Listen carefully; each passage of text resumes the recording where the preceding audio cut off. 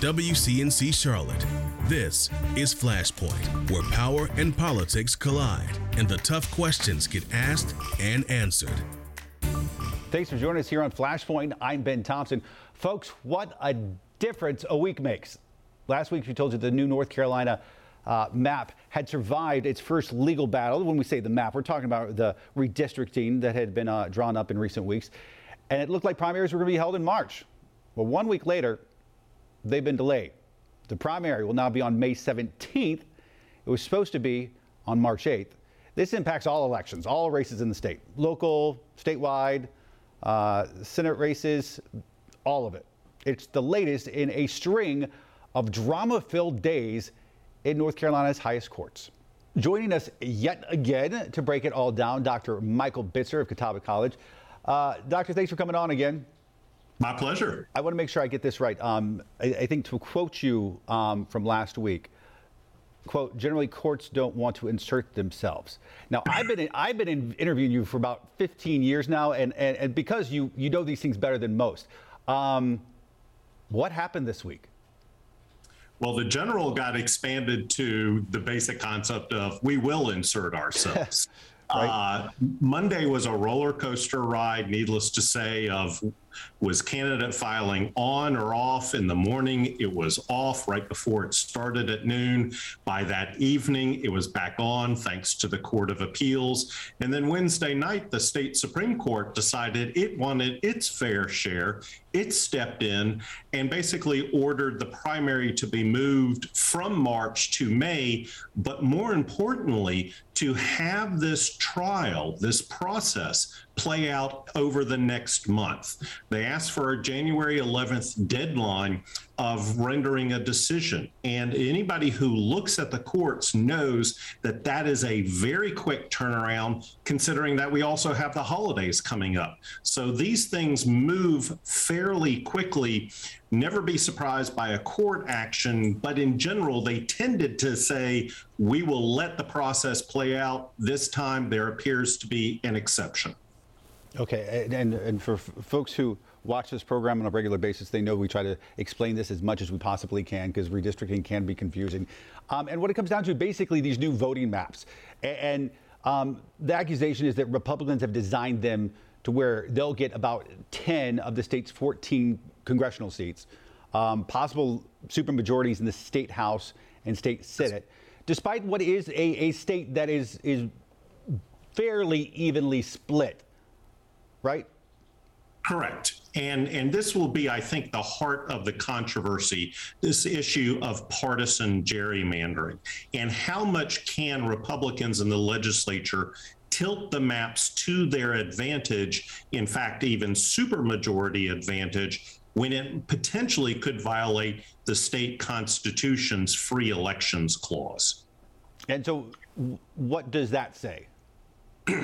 Well, I think what we're going to have to wait and see is indeed the trial proceed, it play out. Who are the expert witnesses? Is the evidence on the side of those that are challenging the map to say these maps are traditionally outliers when you look at a simulation of different types of maps? Do they fall to the extremes, or are they kind of more into what we would expect? We'll just have to wait and see what the experts say in this trial. But the likelihood is once the trial is done in mid-January, we will have an appeal back up to the state Supreme Court, and ultimately they will have to decide if this is indeed partisan gerrymandering. And remember, there's a 4-3 Democratic majority on the state Supreme Court. Which to a lot of people says that makes them inherently political. You have literally written the book on this thing, and lawsuits about gerrymandering and redistricting go back decades. So Correct. Understanding that you do not have the answer for this, I'm going to ask you anyway, what is the solution to this? think we have to recognize first and foremost that redistricting is a partisan activity. It is the most partisan activity in American politics nowadays. And the issue of how the voters have sorted themselves. Many of these precincts, 70% of them across North Carolina, vote for one party over the other at 60% or more. So a lot of this is already baked into the system. The question is, how do you design districts that could be competitive and give the opportunity for some kind of representation more so than a 10-4 when you are a 50-50 split state? So this all happened, and part of the reason this happened the way it did this week is because it was the start of filing, which is the 2-week period where a candidate for Senate or a candidate for City Council or for State House announced they are in fact running, and there's a 2-week period you got to do this. So about, I think, 1,400 candidates managed to get in before this sort of halt was put to everything. What happens with them, and then when does it start back up? So they will continue to be a candidate. Since the March primary was moved to May, everything will be shifted back. So we will have another opening window of candidate filing. The state board will announce specifically when that will be, but those 1,400 candidates will already be considered having filed for their respective offices unless the maps change at that time. And if they change, particularly for state house or state senate districts, if those candidates no longer live in that district, they have to either file for a new district or remove their candidacy. You're a student of this stuff, so I know you enjoy it. But from a civic point of view, do you see the way this is playing out, this dynamic of Republicans passing these maps and then democratically leaning Supreme Court getting involved, and then elections being pushed back, and then filing being delayed? Do you see this as an example of, wow, this is a functioning, thriving democracy, and look how it all works and comes together? Or do you look at this as a person who studies this stuff as this is not the way it's supposed to be? The conclusion that I've come to is that this is the prime example of, indeed, our polarized politics. And yes, democracy can be messy, it can be ugly, it can be, very much a we want to win at all costs dynamics. I think what unfortunately has occurred is that mentality of we will win no matter what has really kind of taken over a lot of mindsets, unfortunately, in our day and age. And so, yes, this is a partisan activity. Yes, this is political. But when people are looking at things and trying to design a system that will inherently protect one party over the other, no matter what the voters say, that is a questionable attribute of what we would describe as a functioning democracy. That was quite a way you just put that. And it was very detailed and very nuanced, but I think I got your point. All right, Dr. Bitzer, thanks for coming on, sharing your expertise. We always appreciate it. My pleasure. All right, more Flashpoint after this. Welcome back to Flashpoint. Joining us now, Charlotte City Council members Julie Eiselt and Ed Driggs. Thank you both for coming on. We appreciate it. Good morning. So Good morning. It looks like that the city election will be delayed again. First, of course, because those late census returns. Now, because of that state Supreme Court ruling. Julie, I know you've said that you're not running, so I guess this means that you're going to be in office 6 months beyond what you originally were supposed to do. Ed, I know you are running, so I want to know, is this just an example of bad timing, the confluence of several factors beyond our control, or is this a bigger problem? Is our system, when I say system, I do mean that very broadly, is it somewhat broken, and should people and taxpayers expect a slightly more in tune, effective way of handling our elections? Ed, I'll begin with you. So I think it's a reflection of the fact that the law around redistricting is kind of unsettled. And there seem to be openings to file lawsuits on various bases. The Supreme Court has heard something like 50 cases, and generally it has found that political gerrymandering is not unconstitutional, but then there was a question of whether racial gerrymandering was taking place, and that wouldn't be legal. So we need to have clarity about how that works. And what is going on right now are disputes about the redistricting process that are not fully resolved yet. And therefore, the Supreme Court decided that we couldn't go ahead with our filing, or that we couldn't have the primaries on the intended dates. Julia, how do you look at this? Is this just bad timing between, like I said, the first reason, of course, the census data was delayed, and you can't really have elections when you don't know what the districts are going to be. Now for a separate reason, but is this a bigger problem? Should folks at home be annoyed by this? I think it is pretty annoying. And to be clear, we at the local level have nothing to do with these decisions, but they do impact us. We'd anticipated the primaries in March and then a general election for city council in April. And so we adjusted our budget approval, knowing that you can't work all year on a budget and then have a new council who doesn't understand it vote on it, or newly elected people. So now we're going to have to go back and look at it again and make sure that we can still keep the budget process going, but also the Unified Development Ordinance and the policy making, the policy map. So we have a lot of big things on our agenda, and we always do, but they always get timed around elections so that the workload is kind of, a lot of it is done before people start campaigning. I want to talk about transit. It's something we've talked about almost every episode of Flashpoint for the last probably 2 months. Last week, Vice President Kamala Harris and Secretary of Transportation Pete Buttigieg were here in Charlotte. They're here to tout that $1 trillion infrastructure bill and use the Queen City sort of as an example of ways to move transportation efforts forward. I know there was a great article I read, it might have been in the Washington Post, but it was about the fact that there are mayors and city council members across the country fighting for FaceTime with these folks after this infrastructure bill was passed, because let's be honest, they all want their cut of it. Julia, I'll begin with you.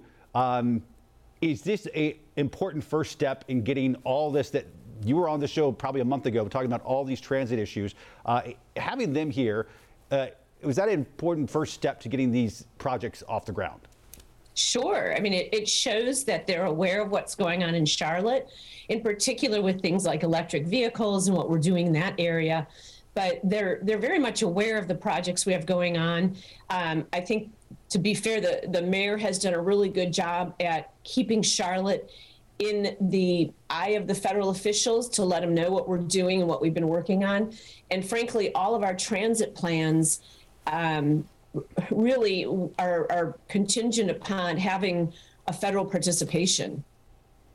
Ed, I know you probably don't agree much with Kamala Harris or Pete Buttigieg from a political standpoint, but strictly for a local issue like transit and getting some of these projects off the ground, was it good to see? Clearly, it's beneficial. We are relying heavily on federal funding. I was struck by the fact that they indicated that there was $910 million in there for public transit for the state of North Carolina. Yeah. And in fact, it looks like about a total of $8.8 billion in the entire act for North Carolina for roads, transit, and that we need a lot more than that. Yeah. So I'm still concerned about how we close the gap in terms of funding the plan that we have for transportation and transit. We should also say, the state leaders up in Raleigh are going to be a part of this as well. Julie, you and I talked about this last time you were on, but do you feel like we are, by we, I say you guys, the Charlotte leaders, do you feel like you are in a better place at all with being on the same page as some of the Republicans in Raleigh? I can't really speak to that right now because we're still really working at the regional level. And right now, we have to make sure that there is a regional plan and that the regional stakeholders are identified and we know where they stand and what the plan is going to pay for and how it's sequenced and whatnot. I feel before we can really start to try to build support with state leaders, because what are you going to ask for? That's the big question. Ed, there's so much on your all's agenda this year, whether it was transit, whether it was the 2040 plan, non-discrimination ordinance. I mean, there were a couple of huge issues that you all tackled. What, in your mind, are you, as a conservative, most proud of? I think the fact that we've tackled the issue of our planning process is a major victory. We had outdated land use plans. We had disjointed plans for water and trees and sidewalks. And we've taken a major step towards creating this comprehensive plan. I'm not in complete agreement with all the provisions of the plan, but I think the work we're doing is really historic. And we also do need to have a transportation plan. Once again, I have concerns about funding there and about getting the state to align with us in terms of what we're trying to accomplish. But there's no question that these things that we've tackled, needed to be tackled, weren't being addressed during my first 8 years on council, or 6. And I think that's a major success. Julie, how about you? Oh, I completely agree with Ed. I think the hardest thing has been trying to, as Ed said, do something we haven't done in a long time, which is build this comprehensive vision plan. It makes it really hard when you haven't done it since the 1970s, so for 40 years, because now you're really having to not only change regulations, but change sort of cultural acceptances of what our city is. A lot of states require that a comprehensive plan be done every 5 years. And frankly, we would have done ourselves a favor if we had updated that plan every 5 years. But we are where we are. And so we've got to get some things done. But really, the devil's in the details of what we're doing right now. Julie, you wrote an op-ed in the Observer a few weeks ago talking about some of this stuff, the things you're most proud of since as we said, you're not running. But you also said your biggest regret was that we have as a council often not worked cohesively to have a greater impact in the community. Good governance does not work when you have lone wolves who want to go it alone using divisive rhetoric towards their colleagues and staff. What were you talking about? I think it's held us back. We get elected to represent the people of Charlotte, and not just some people, but we've got to all take tough decisions. Even if you're a district rep, you got to look at the big picture in terms of what's good for Charlotte. And I just feel like we've had plenty of instances where that hasn't been the case. And certainly the pandemic has not helped because we haven't been together. We had a brand new council that was sworn in essentially 3 months before COVID, before the shutdown, and we never had practice of all working together and being able to hammer through tough issues for the good of the city. And we've got to put the good of the city above all, above politics. If I could comment on that, sure. It takes passion to do this job, to want this job and to do it. And our passions diverge. And we've had a hard time kind of coordinating everybody's energies and coming together around a consensus on some of these issues. So it has been disjointed. I think the variety of inputs has been healthy. It's been useful to have the different points of view, but it would be great if we could build a bigger team spirit and a better appreciation of our common cause and not get caught up in our individual initiatives. Yeah, and I think to that point, Ed, I think you'd agree, it's really hard to do that when it's playing out on social media instead of all getting together and hammering through those differences. It is healthy to have difference of opinion and to collaborate based on different goals and different perspectives. It's really hard to do that when you can't do that together. Yeah. Perhaps a New Year's resolution for council, something to work on going into next year. All right, Julie Eiselt, Ed Driggs, thank you both for coming on. We appreciate it. Happy holidays and New Year, by the way. Happy holidays, Ben. That's right. Happy holidays. More Flashpoint after this. Welcome back to Flashpoint. Just about every CMS employee will be getting a bonus just in time for the holidays. It's the latest effort to try and get teachers to stay with the district as hundreds continue to walk off the job. Listen to this. Just this year, 871 teachers have already resigned or plan to retire at the end of this school year. WCNC Charlotte's Hunter Sines asked teachers if the bonus will help keep them on the job. There's definitely been some ups and downs. Justin Parmenter has spent 2 decades as a CMS teacher, currently teaching 7th grade language arts here at South Academy of International Languages. I love my job. But the English teacher knows a thing or two about finance and says teachers aren't being paid enough. The priorities are out of whack, that we're not valuing the people who have such a gigantic impact on the lives of our children. It's why, in an effort to keep teachers at CMS, the school board voted Wednesday to give $2,500 bonuses to all full-time employees and $1,250 bonuses to part-time workers. In at least a small way, to be able to say thank you, to say that we hear you and that we understand the challenges that you faced. But where's the money coming from? The district says the bonuses will cost roughly $48 million, all of it coming from money in the American Rescue Plan Act. The bonuses will be given out in 2 separate payments, one on December 22nd and one in September of next year,